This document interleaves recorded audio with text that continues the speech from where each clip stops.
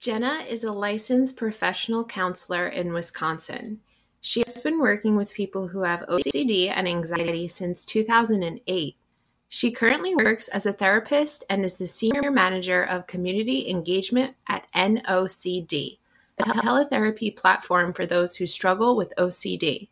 She also has a podcast called All the Hard Things to help spread education about OCD and anxiety, as well as exposure and response prevention. She is also a mom to a 3.5-year-old and struggled with postpartum OCD herself. Please join me in welcoming Jenna to the show. So I am joined with Jenna Overbaugh today. Jenna, can you introduce yourself to our listeners?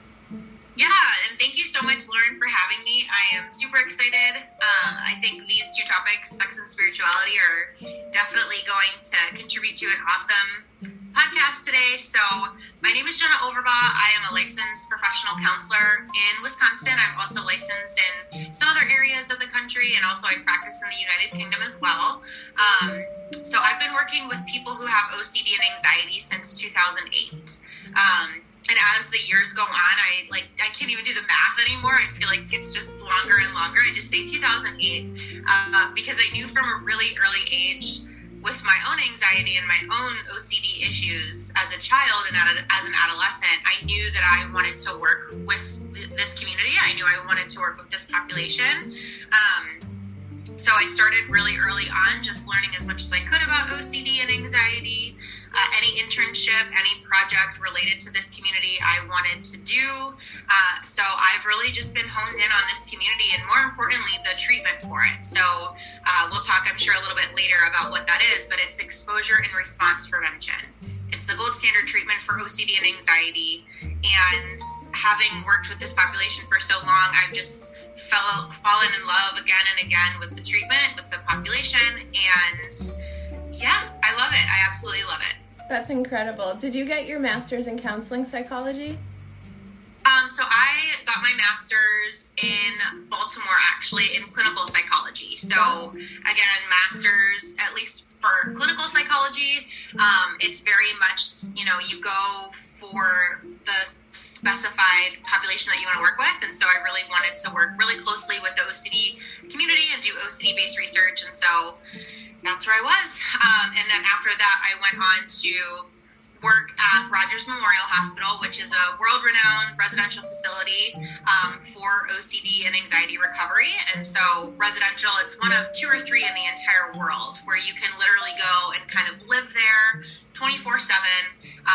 And so I got the chance to work for 8 or 10 years with people who live in this treatment facility who are so debilitated by their OCD, but can also make really awesome strides in the recovery process because it's such an intensive program. So that was really amazing. That's incredible. I asked because I also have my master's in clinical psychology, so I was super intrigued. So you said that you were inspired to work with this population because of your own struggles. Would you like to talk a little bit more about that? Yeah, so I always identified as an anxious child. My earliest memories are that I was doing things in threes because if I did things twice or if I did things one time, I thought that a Hansen brother would die. I loved Hansen, and I just thought if I didn't do everything in threes and I only did things in twos, then one of them was going to die because, say, I didn't flip a pancake 3 times. I mean, at the time, it felt so real. Obviously, now looking back and knowing what it was, we see how irrational and how illogical and unconnected those things are, but it felt really real to me at the time. I felt like I was responsible for doing things in threes all the time, otherwise someone was going to die. Other things, too, I felt like, if I didn't watch this movie at this time, then something superstitiously bad was going to happen, something was going to happen to me or to my family. Then as I got into school years, I realized that I became increasingly socially anxious. I think also just because it was embarrassing to do ritualistic behavior in front of other kids, right? And so I didn't feel comfortable going to school the way that other people did. But something that's really interesting is as anxiety provoking as school was to me, and as odd as these behaviors were, from a pretty early age, I knew I don't like to feel this way. I don't like anxiety getting the best of me. This is a mental game for me, and I'm here to compete. And so even as like a 7th grader, I would be nauseous, not wanting to go to school, and I would be like, no way, I'm going because I know that if I don't go, I'm going to make it worse. And I'm not signing up for that. And so I would just, like a little worker bee, force myself to go and force myself to do these anxiety-provoking things because they were anxiety-provoking. Like, I wanted that. I wanted to challenge myself. And so when I got to college and I learned that exposure and response prevention is exactly that, and it's used to treat anxiety, to treat obsessive compulsive disorder, to treat trauma, I was like, this is everything. Like, this is everything that I was meant to do.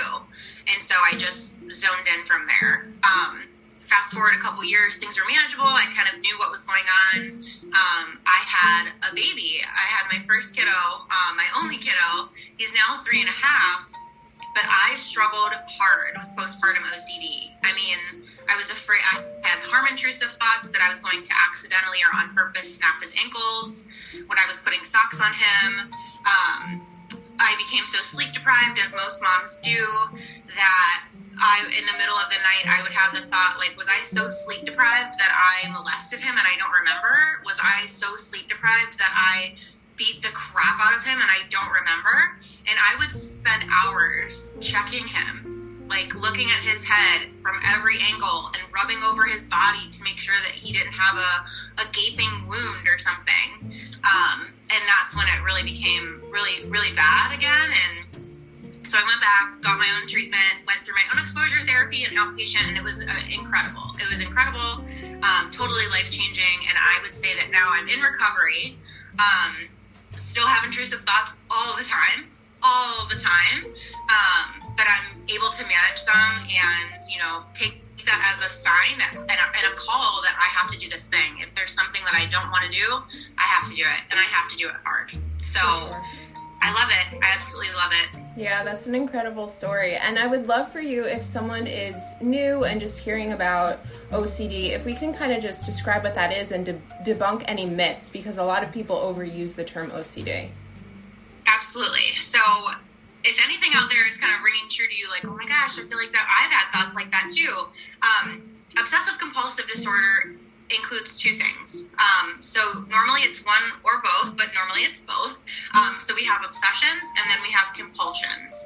So obsessions refer to anything that's very intrusive, kind of out of the blue, out of nowhere. They can kind of hit you like a slap in the face type of thing. And these experiences can be intrusive thoughts, ideas, images, impulses, urges, or feelings. And so they don't necessarily have to come in the form of an image or a what-if thought. They can sometimes come in the form of a command. But they're intrusive in that they're very, what we call ego dystonic. They're very inconsistent with your values. It's like, oh my gosh, why did I just have that thought? That did not come from me. That's inconsistent with who I am, who I know that I am. But why did I have that thought? And the reality is that we all have these intrusive thoughts. We all have, universally, we've done tons of research to determine and suggest that universally we all have these experiences. We all have these thoughts that come in out of nowhere, that are disruptive, that don't necessarily make sense. But for the most part, individuals can kind of observe these thoughts and let them come and go like any other thought. And we're kind of like, well, that was weird. And then we just move on with our day the way that we would have been had we not had that thought. But for people who struggle with obsessive compulsive disorder, they tend to misinterpret that intrusive experience as being significant somehow. Like, oh my gosh, what about me that I had that thought? Does that mean because I had that thought, does that mean that I want that thought? Does that mean that somehow I'm responsible now to act on that thought or to not act on that thought? Like, they tend to also judge that thought, right? So instead of it just being a neutral thought and not having any characteristic attached to it whatsoever, it's bad, it's disgusting, it's perverted, it's scary. And so all of these judgments and all of these misinterpretations of these experiences being anxiety-provoking and being significant leads us to feel a lot of cognitive signs of anxiety, right? Like racing thoughts, we catastrophize, we overestimate the probability of something horrific happening, makes our bodies feel really uncomfortable. So our fight or flight systems are ramping up.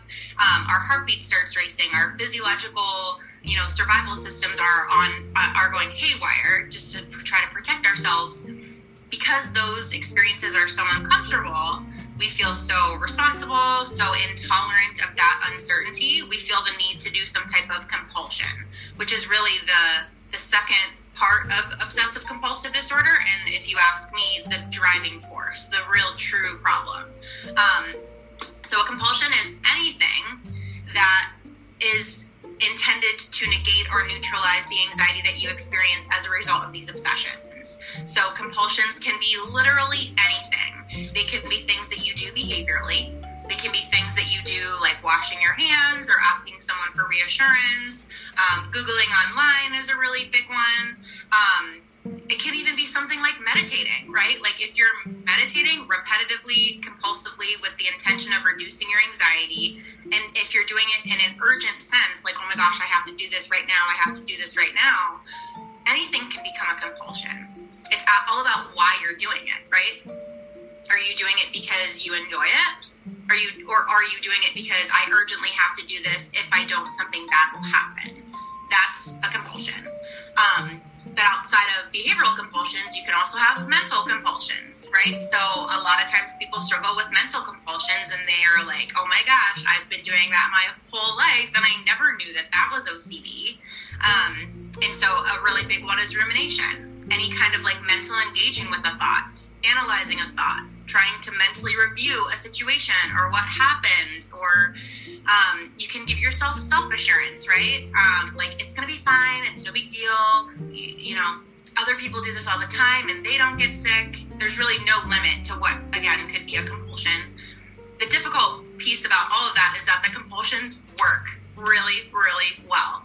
They temporarily and really quickly relieve your anxiety. It's kind of like, oh, thank goodness I did that, because otherwise something bad would have happened. It really instantly kind of instant gratification situation instantly reduces your anxiety. The bad news about that is that by doing the compulsion, you've just negatively reinforced your fear. You've just essentially said, good thing you just did that ritual, because otherwise something bad would have happened. So your brain registers that as, okay, that must have been threatening. I will need to protect Jenna or whoever from this again in the future, because it obviously must have been threatening. Otherwise, Jenna wouldn't have done that ritual about it. And so in the future, you end up having to rely on more rituals, more significant ritualistic behavior. You become more and more frightened, more and more scared of this thing. It will very quickly generalize to other things. So if you end up being afraid of COVID, which a lot of people were and are, eventually that can become not just COVID, but other diseases and other sicknesses, and it can just really snowball out of control. Yeah, so with that is, I think we bust a lot of myths right there, right? That OCD isn't just these physical compulsions. It can be very mental. That OCD isn't something that you do because you like it. It's not like cleaning your house or arranging your furniture because you really like it a certain way and it gives you the sense of pleasure and you're just an organized person. It's these calls to action that you do not want to do, that you hate, that you despise, and they can be really crippling. They can be extremely debilitating. Absolutely, and I think that it's the significance and the urgency where it takes over your life and you have that impeding sense of doom and gloom and you kind of feel out of control, right? So I would love to talk about comorbid disorders with OCD, because personally I struggled with trichotillomania, and along with that I had body dysmorphia, a bad eating disorder. And I remember I could not leave my house unless I exercised for 2 hours a day. If I didn't get to that 2-hour mark, I would time it on my phone. I would call out of work. I would not go to school. It became so obsessive. So are there any common co-occurring disorders along with OCD that you see? For sure. And honestly, it's a lot of what you just mentioned. So I'd say the number one kind of most commonly co-occurring disorder is going to be any anxiety disorder, right? So the big one is going to be generalized anxiety disorder. In fact, I could go on and on about that kind of in its own podcast episode, just about how I think they're not always all that different. Like generalized anxiety disorder and OCD, we actually often see a lot of times people have this like generalized anxiety disorder their whole life, and then something happens and boom, OCD kind of comes in like a lightning bolt. So that's very common. I would say other anxiety disorders too. So like social anxiety disorder, panic disorder. We're also going to see a lot of comorbid mood disorders. So like major depression, and that's to be expected, right? Like, especially if your OCD symptoms are so debilitating, you can understand how you start to reduce your involvement in enjoyable activities. It affects your sleep, can lead to just general feelings of sadness and melancholy and all of that. But additionally, it's everything that you said, which is hair picking or hair pulling, skin picking, other body focused repetitive behaviors, body dysmorphia, and eating disorders. Those are all really commonly experienced. And again, I think the root of all of that is a fear of discomfort, an aversion to discomfort, a rigidity, like a need to fix something inside or externally that doesn't feel right, versus the ability to kind of ride that urge, say in hair pulling, or to be able to sit with the uncertainty in obsessive compulsive disorder. And the beauty of all of it is that the treatment for a lot of these disorders, a lot of it comes back down to exposure and response prevention, or at least some element of it. So I think with that said, like if the treatment is effective, at least in some aspects for all of these disorders, it just goes to show even further why these disorders are so comorbid with each other in the first place. The etiology is probably rooted somewhere in just this aversion to discomfort, this aversion to negative sensations or negative experiences. Yeah, for sure. That's really interesting. I would love to talk about, well, at the height of my personal experience with OCD, I had crippling social anxiety that I was super isolated. I wouldn't leave the house. How do you know if this is a disorder and abnormal versus something that we just experience day to day? Such a great question. And the reality is our goal is not to get someone to have zero anxiety, zero social anxiety, zero obsessive compulsive tendencies, zero generalized anxiety symptoms, right? Anxiety is functional to a certain degree, and when it's used in the right context, right? So think about a job interview, right? It kind of is functional to be a little bit anxious about that. That way you can, say, practice interview responses. That way you are prompted to go online and look a little bit about the job that you're applying for or the organization that you're applying to work with. So anxiety can be a motivating force. It can kind of light a fire under our butts so that we can jump into effective and productive action.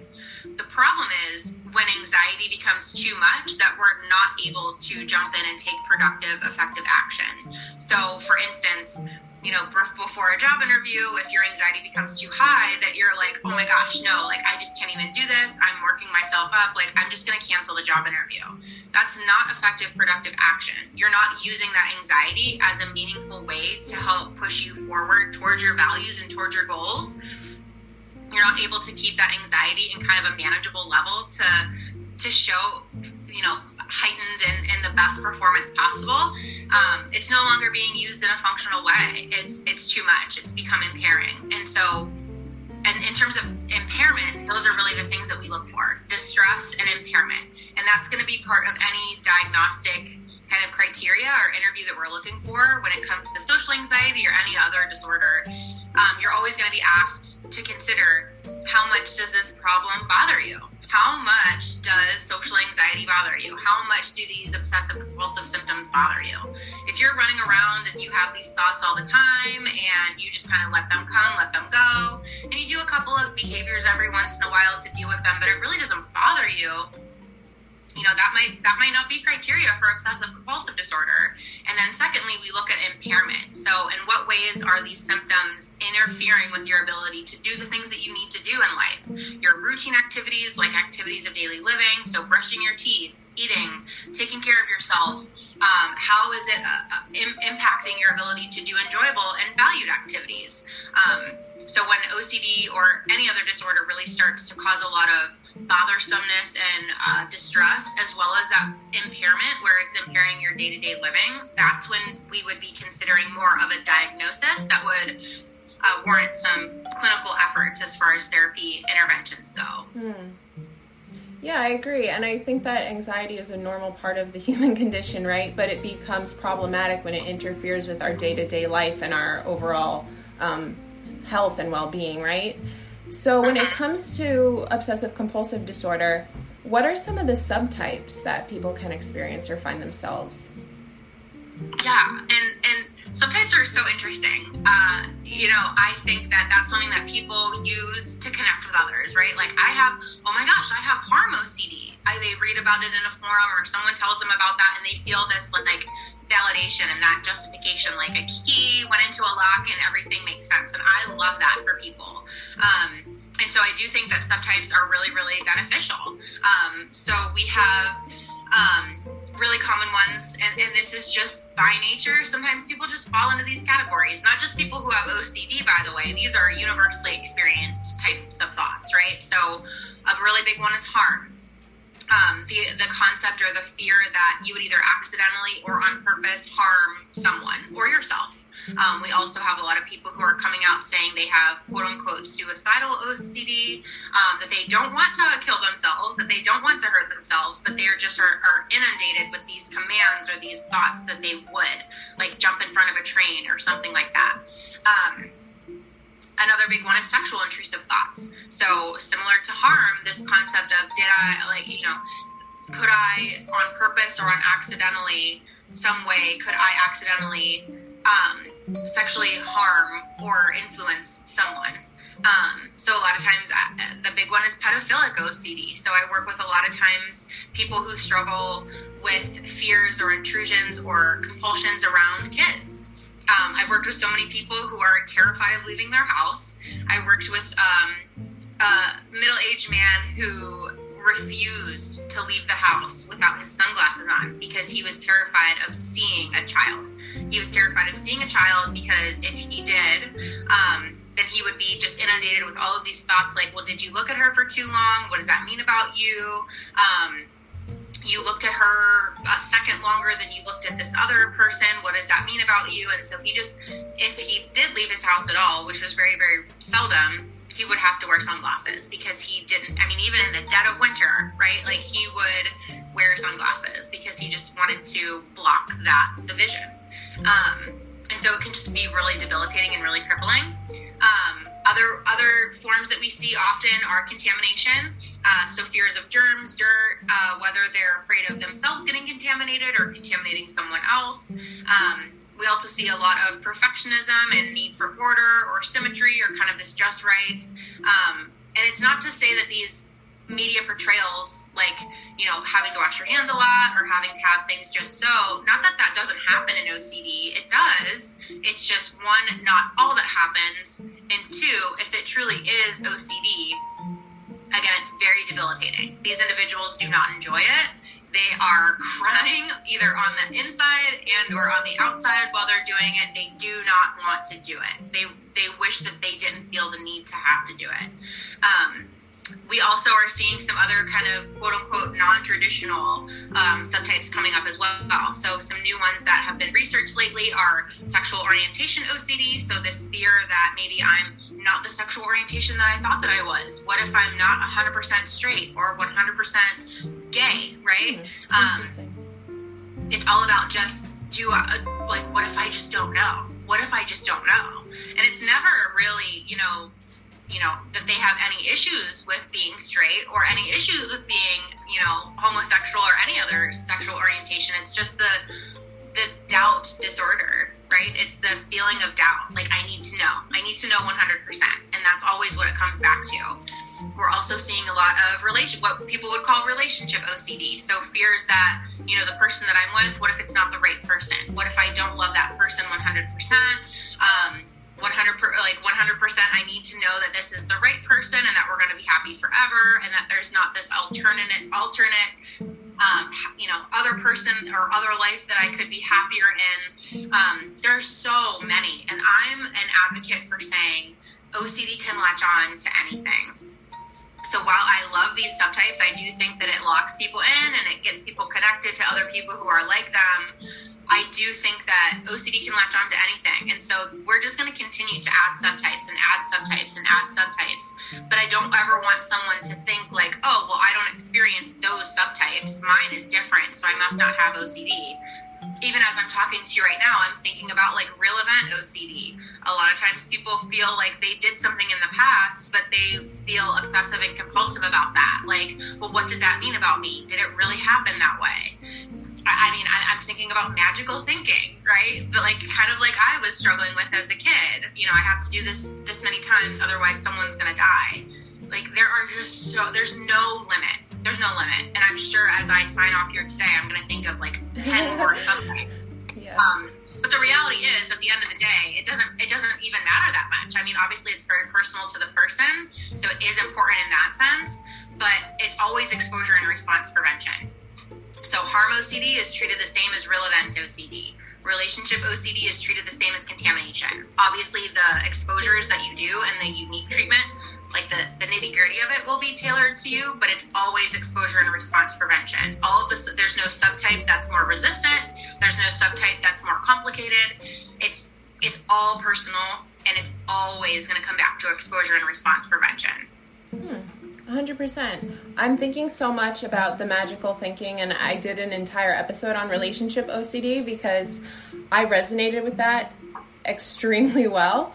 And do you think that that could be tied to perfectionism as well? Because I, as someone that's a complete perfectionist at times, find myself having that magical thinking pattern with the relationship OCD. So it's kind of all interconnected, do you think? Yeah, 100%. And I mean, even as you're talking, I'm like, what about scrupulosity? What about there's so many, right? Scrupulosity is just the spirituality stuff that obviously we can talk about today too. But yeah, so I think at the core of all of this, subtypes are kind of like the superficial manifestation of obsessive compulsive disorder, but it's the doubt disorder. That's kind of its nickname when you talk about OCD, the doubt disorder. And that's because at the root of this, it's this intolerance of uncertainty. It's this need to be 100% sure or 100% right. And that's really not all that off from what colloquially you and I know as perfectionism, right? Like, it has to be 100%. And so, yeah, I mean, I do think at the root of this, it's always going to be that intolerance of uncertainty. It's going to be that doubt, that like, it's not 100%. It's not 100%. Mm-hmm. It's that rigidity, that need to have it be perfect.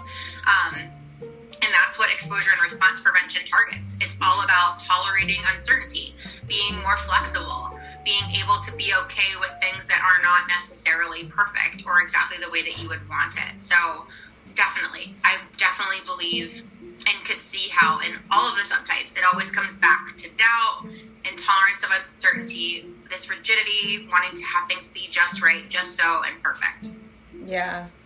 Yeah, and I'd love to talk more about scrupulosity and that experience that those individuals might have, because that's a term that I didn't even know existed until a couple months ago.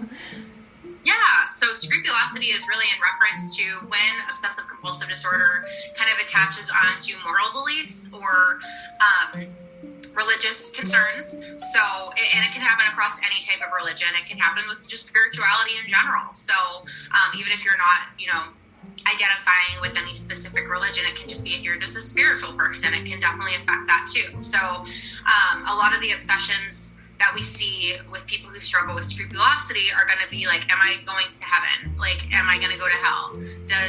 Am I living life the way that God would want me to?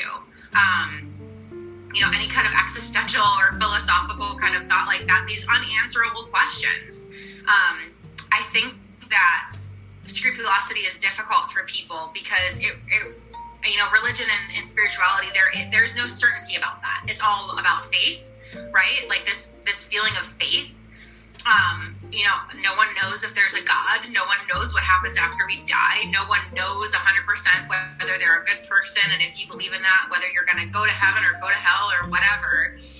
And that could be so triggering for someone who is terrified of that, right? Because it's faith.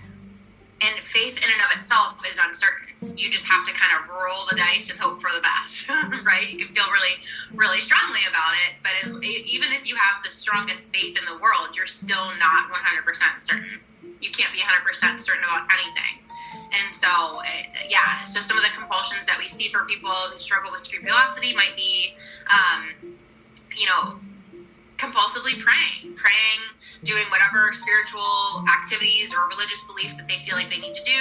And again, it's not that in exposure and response prevention, we don't want to prevent someone from not doing that. We don't want to prevent someone like, you can never pray again. It's like eating, right? It's like exercise. It's like you can take this thing and you can use it really compulsively. You can do it because you feel bad when you don't. You can do it out of a sense of doom and gloom and urgency, like you said. Or you can do it because you like to do it and it's part of your values and you're in control of whether you're doing it. So many times I work with people who pray compulsively, right? Like they have to pray before they eat. They pray before they leave their house. They pray before they shower. They pray before they take a single bite of food or a sip of water. And it's like, that's not the relationship that your God wants you to have, right? Like that's not what you want. And so it's about learning how can you have a healthy relationship with your religion? How can you have a healthy relationship with your spirituality without feeling the need to do it out of fear? Yeah, so much of it is driven by fear and this need for control. And at the same time, it's so confusing and scary because you feel so out of control. So with that being said, I'd love to talk more about sexually intrusive thoughts and kind of how the treatment modalities tie into that, because I could imagine that could be extremely scary for individuals struggling. Oh my gosh, yes. And so you can imagine, so let's just I'll take a step back here. So when we're talking about sexual intrusive thoughts, again, this can be fears that you will either on purpose kind of lash out and just lose control of your impulses and do something sexual to someone else. And it doesn't always have to be a kid, but there is something really interesting and kind of cool, a term in the OCD world called the Arnold Schwarzenegger effect, where no one has harm intrusive thoughts or sexual intrusive thoughts about Arnold Schwarzenegger, right? Because he's big and he's burly and he would kick our butts, right? So the Arnold Schwarzenegger effect refers to the fact that when it comes to OCD, especially when it comes to harm intrusive thoughts or sexual intrusive thoughts, it tends to always be around people who are vulnerable. So it tends to be around elderly individuals. It tends to be around women. I see a lot of difficulty with, say, pregnant women or like immunocompromised individuals who are like frail and fragile. And then we get kids in there, right? So we get kids and we get babies. So really this like vulnerable population, it always comes down to like, oh my gosh, they're so vulnerable. What if I was this bad person? What if I just like lashed out and I lost control of my impulses? And so they get this intrusive thought in their heads, right?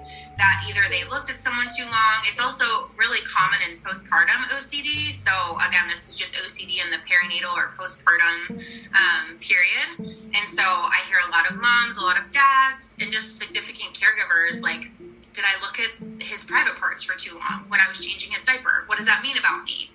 And then they give into a lot of fears, say about like not wanting to change their kid's diaper, not wanting to touch them down there, not wanting to, be responsible for bath time because they just don't want to look down there or have anything going on. And so, again, they have these obsessions. What if I am a pedophile? What if I wanted to do that? What if I did that one day? They experience a lot of anxiety. So these are not individuals who say actually like these thoughts, right? They're very disturbed by these thoughts. They're very ego dystonic. They do not want to have these thoughts. Their anxiety is so crippling and so debilitating that, again, they are the last ones to be alone with the child. They're the last ones to go out in public where children might be. And so, not to be confused with like pedophilia, right? So people who are actually invested in these thoughts and these desires actually want them. That's not what we're dealing with. So what we would do with anyone, we would always start with really good, solid psychoeducation and just normalizing that these intrusive thoughts are happening universally, kind of just like I described in the beginning, right? I would go through the basic OCD cycle and just provide them, especially when it comes to sexual intrusive thoughts, a lot of normalizing of these experiences, how debilitating it must have been, but that they're not alone, that this is commonly experienced in OCD. And then we would, jump into it whenever they're ready for it. We would start to do exposure and response prevention. So with exposures, right, exposures are simply where we have these individuals go out of their way to do something anxiety provoking. So exposures for this person or someone with these thoughts might be to look at a picture of a child fully clothed, right? Might then also graduate to do exposures that are a little bit more challenging, say looking at a picture of a child in a bathing suit, say like on a JCPenney ad or something like that, right? And our goal is to always have them do things that like I would do, right? I had to dress my son in a bathing suit before he left. Right now he's with his dad. I had to change his undies. I had to put a bathing suit on him. Like, these are all things that we have to do on a normal day-to-day basis. We're not looking at child porn. We're not doing anything ridiculous. I'm not having them hug children that aren't theirs, right? Like, we're not going that far. We're just trying to get them to live a more meaningful life like you and I do. And so it's necessary for them to do those exposures because they need to know that their feared events, i.e., lashing out and doing a pedophilic act or molesting an elderly woman or whatever, that their feared event isn't as likely to happen as they think. That in the event that they do, say, look at a child 2 seconds longer than they think is appropriate, that's not actually catastrophic, that doesn't equal molestation, and that they don't need to do these rituals, that you don't need to wear sunglasses, for example, in public to prevent yourself from lashing out, that you can go out in public and it might be uncomfortable, but it's not dangerous. So we're working with them on exposures that are tailored to what it is that they're triggered by, but we're also reducing and trying to help them resist their rituals or their compulsions or their safety behaviors. So for instance, like no wearing sunglasses out, right? Because if you continue to do the exposure, but you are engaging constantly in the rituals that you used to do, it interferes with the learning. It interferes with the learning that takes place with the treatment. So it's really important to do the exposures. It's just as important, if not more important, to resist and start to reduce those rituals and those safety behaviors that normally you would do to try to make yourself feel better. That's so cool. And I know that exposure and response prevention it's backed by a ton of research. So if someone's starting this treatment, what could they expect? Yeah, and it is so backed by research. It is, in my most recent learning and research that I've done myself, it is more effective for OCD and anxiety than any other treatment for any other disorder. And so while some of you out there might be listening for the first time and be like, oh my gosh, that's terrifying, I would never be able to do that. You could do it, and I will tell you why, but I get it, right? Like, it does seem counterintuitive. But isn't that what we want, right? Like, isn't that what we want? We want something that's counterintuitive to the way that we've been living, because the way that we've been living, especially if you have OCD, probably isn't very satisfactory, right? So it is backed by tons of research, and you get a lot of bang for your buck. So as awful as having OCD is, and as scary or intimidating as the treatment might sound initially, it is the most effective for OCD and anxiety, and it's more effective for those disorders than any other treatment for any other disorder. So again, really good bang for your buck. We see really, really excellent outcomes with this, with or without medication. And so if you're kind of just learning about it, what to expect, some things, outside of just knowing that if you do it and you listen to your therapist and you have that really excellent, good guidance, chances are you will probably get better. It's a very skills-based intervention, so you're going to be given challenges, you're going to be given tasks that you need to do in session and outside of session. It's kind of like a lifestyle change. Your therapist will work with you to basically have a new relationship with your intrusive thoughts, to basically have a new relationship with anxiety and discomfort, and that's something that will definitely take time and take practice. I'd also say that a good therapist will work with you and collaborate with you to make it so that your exposures are challenging but manageable. So whatever your worst fear is, the 10 out of 10 on your anxiety rating scale, the most anxiety-provoking thing that you could possibly imagine, a good therapist isn't going to just make you do that, right? So what we do at NoCD and what I've done in all my practices with people is that we try to have exposures be challenging but manageable. So if we, for instance, use a 0 to 10 scale to kind of monitor how distressing an exposure would be for you, 0 being not anxiety-provoking at all, 10 being the most anxiety-provoking that you could possibly imagine, we're going to try to find exposures for you that are like a 3 or a 4. So they're a little bit challenging, and maybe on your own you might not be able to do it, but since we're here together, we're going to try to do it together. We'll push you a little bit, but it's not super easy either. And it's not overwhelming in that regard as well.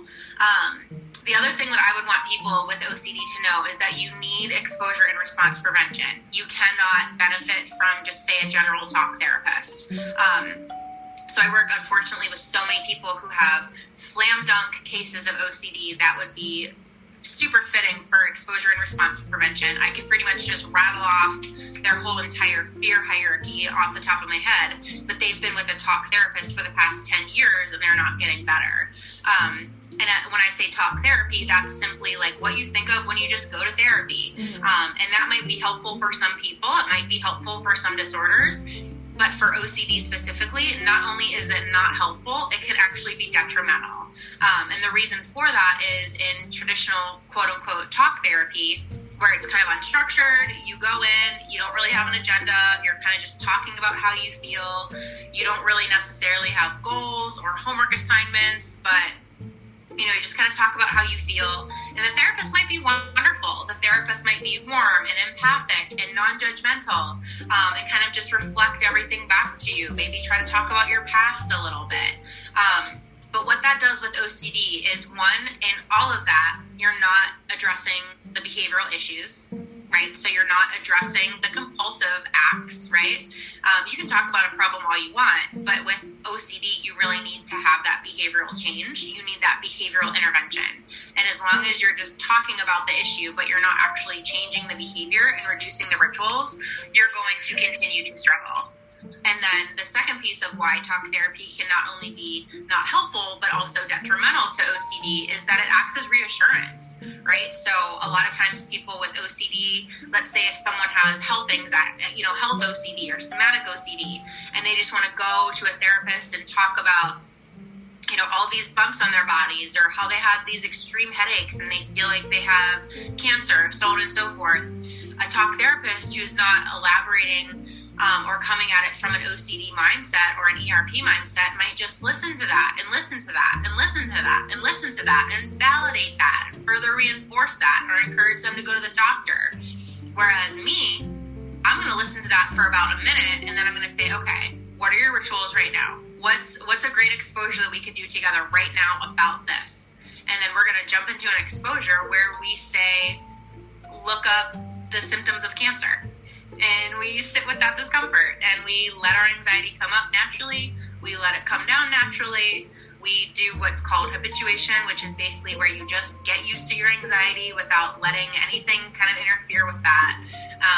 And basically they learn that they don't need to do these rituals. You don't need to go immediately and see a doctor. Maybe you have cancer, maybe you don't, but you become willing to not engage in these ritualistic behaviors all day, every day, because you know that ultimately they're not helpful. Yeah, that's super important. Very well said. It's getting comfortable in that discomfort.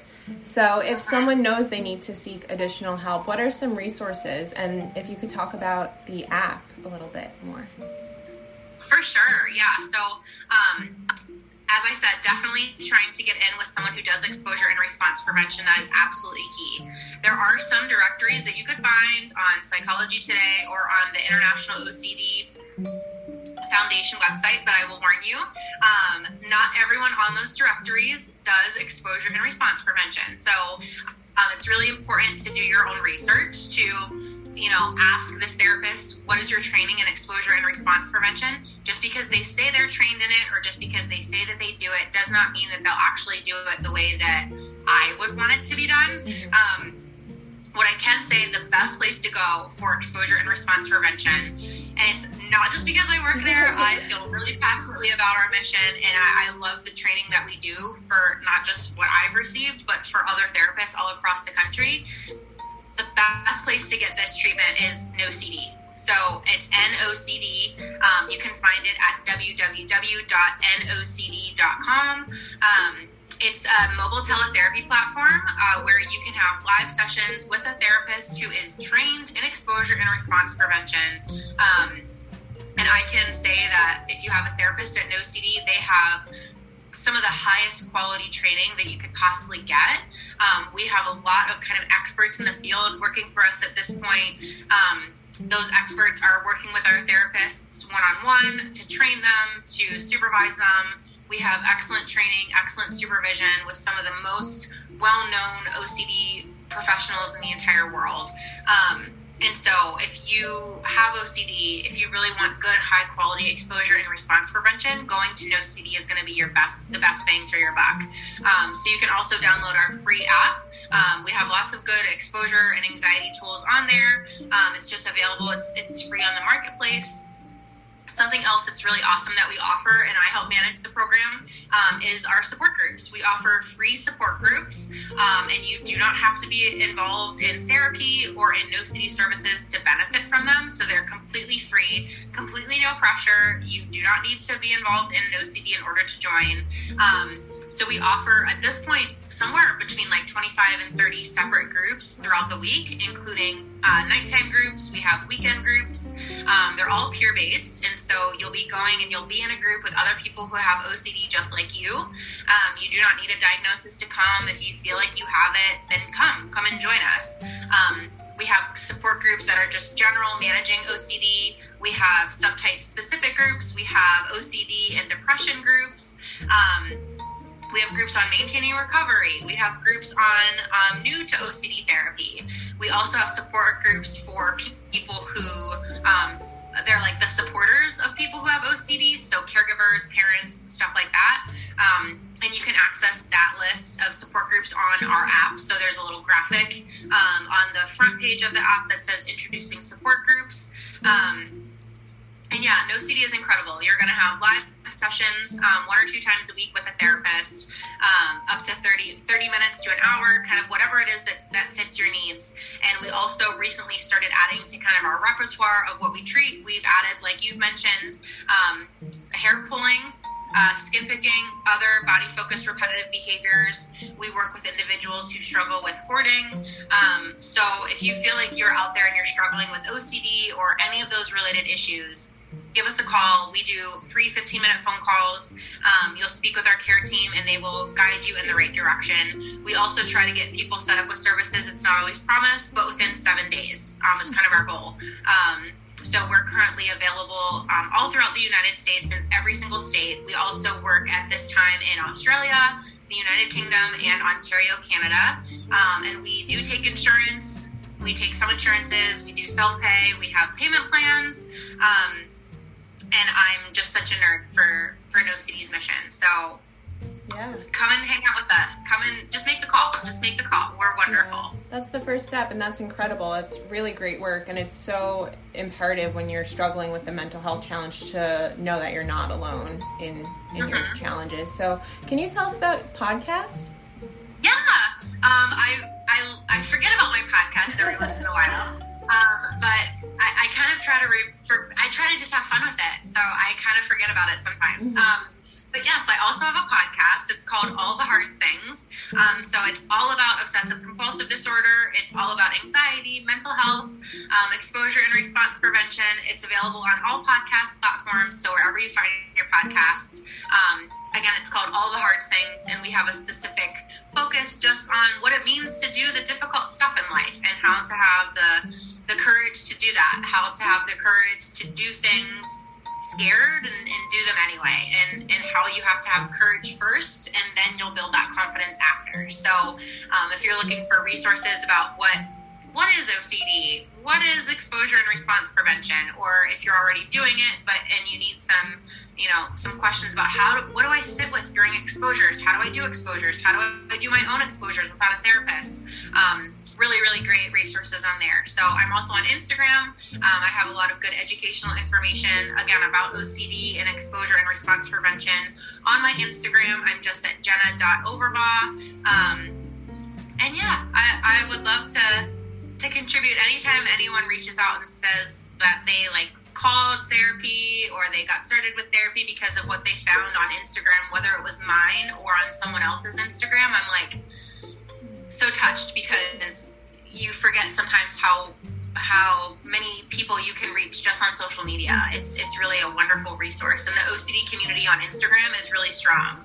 So I would encourage anyone out there to find some of the really great Instagram accounts about OCD. You can find a lot of them on my page. I share them often. I follow them. So come and find me, and I wish everyone the best of luck on that journey, because it's scary, but it's totally doable, and you are not alone. Yeah, it's so empowering. So if people wanted to find you, the best place would be Instagram?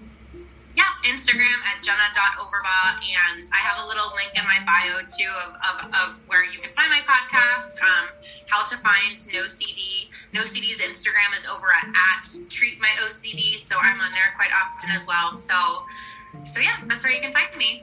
Beautiful, and I will link all of those in the show notes today. Well, thank you so much for your time, Jenna. This has been really fun, and I'm sure this is going to impact and help a lot of people. I hope so. Thank you so much for having me, and I wish all of you the best of luck in your recovery out there.